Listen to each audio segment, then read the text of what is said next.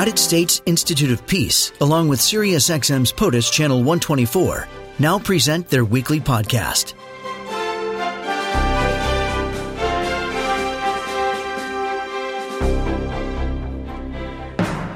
It was just a couple of weeks ago that the acting Secretary of Defense, Chris Miller, made the announcement. By January 15th, 2021, our forces, their size in Afghanistan will be 2,500 troops. Our force size in Iraq will also be 2,500 by that same date. We wanted to focus more on Afghanistan, but it's good to get the perspective of the broader picture. Joining us on POTUS is Scott Smith, the senior expert for Afghanistan peace process at the United States Institute of Peace. He's tweeting at Scott_S_Smith. Scott Smith, welcome. Thanks for being here today. Thanks, Tim. Good morning. What is the mission of the troops who are in Afghanistan? And would that mission be changing if we have this drawdown of troops? What are they there for right now?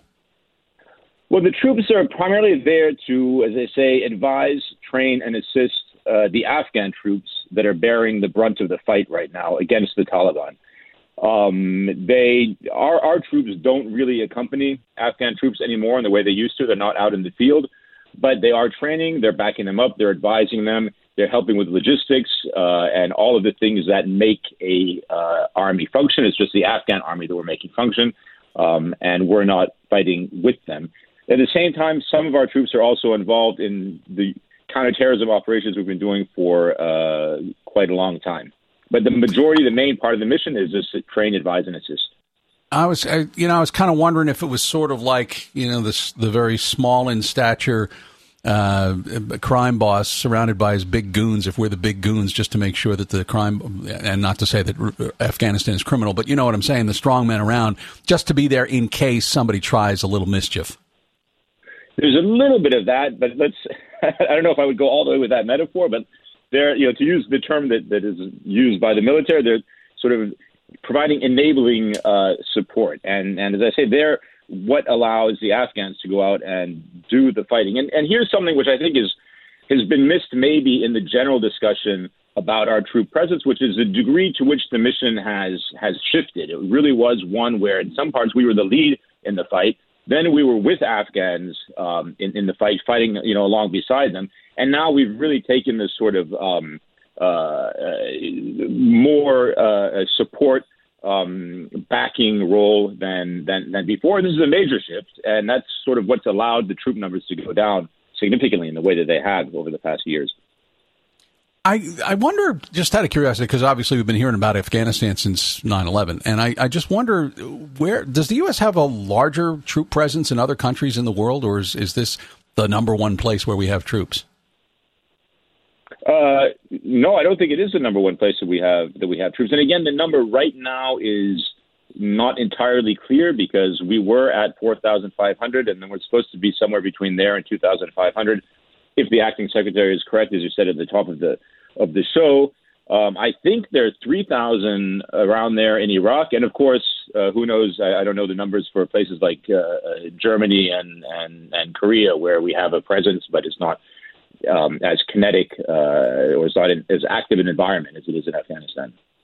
Scott Smith is with us with the United States Institute of Peace. All right, so here we are now. This administration makes this decision after Election Day, which means it is now going to be handed off to the next administration. How does that complicate things when you have a government in transition?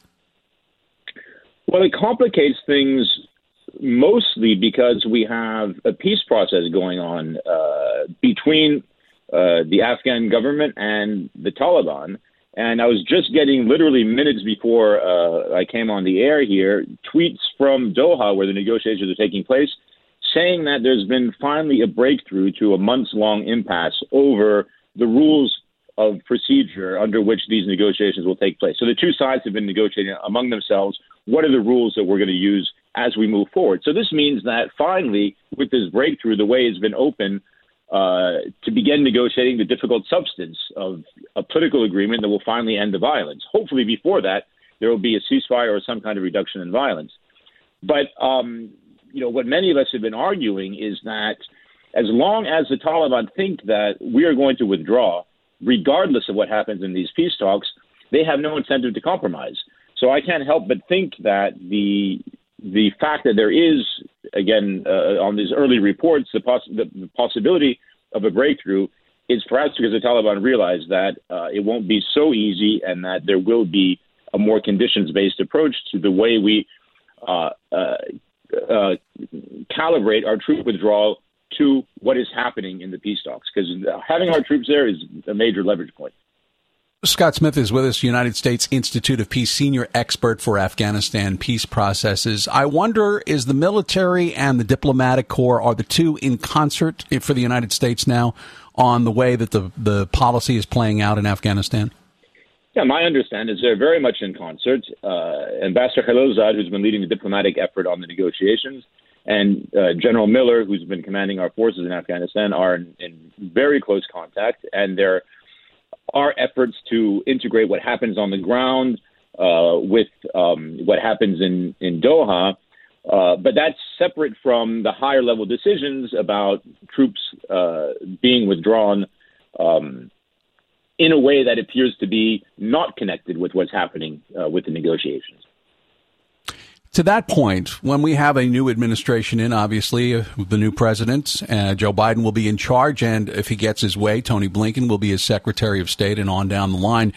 And one wonders, we think back to when President Obama took the oath of office and his plans with Afghanistan, and of course, we're still there. And Donald Trump took over and his plans with Afghanistan, we're still there. And you kind of wonder, it's got to be a little more complicated than just one individual pushing things. On the other hand, is the next administration going to carry on something? Is it going to shift direction? What's your sense of it?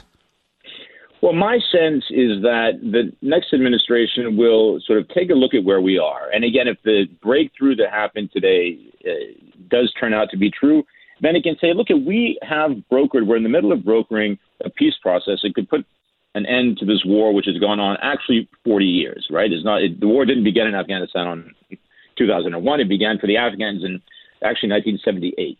So here we finally have a chance to get the parties to the conflict to actually sit down and resolve that. But that won't happen if we pull our troops out by May of next year, which is one reading of the agreement that we made with the Taliban in February of this year.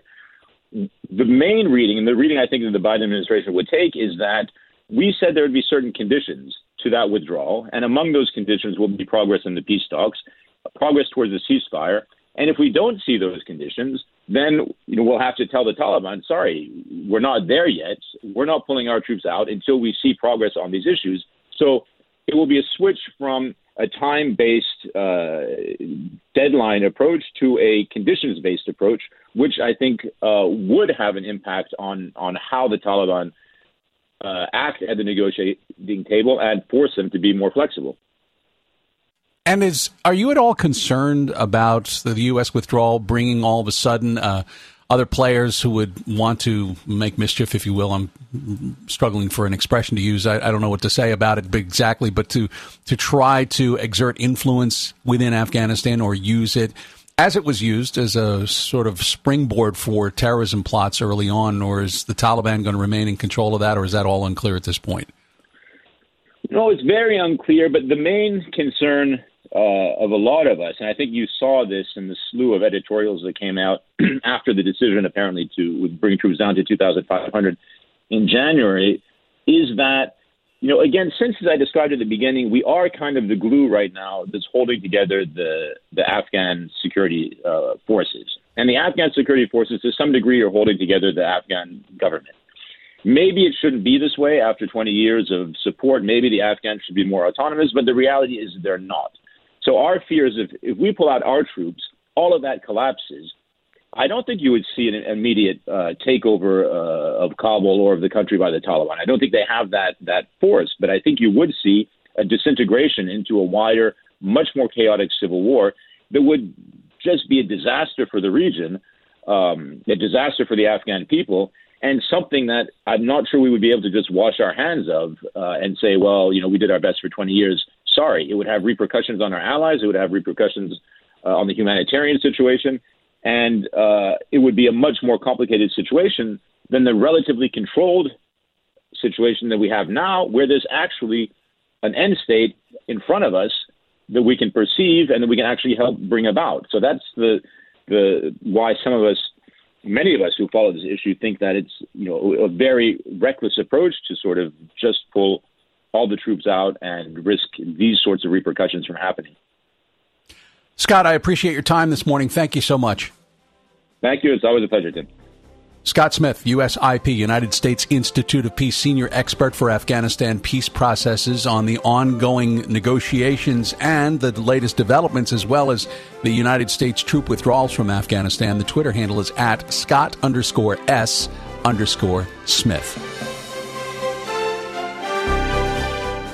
This podcast has been brought to you by the United States Institute of Peace and SiriusXM's POTUS, Channel 124.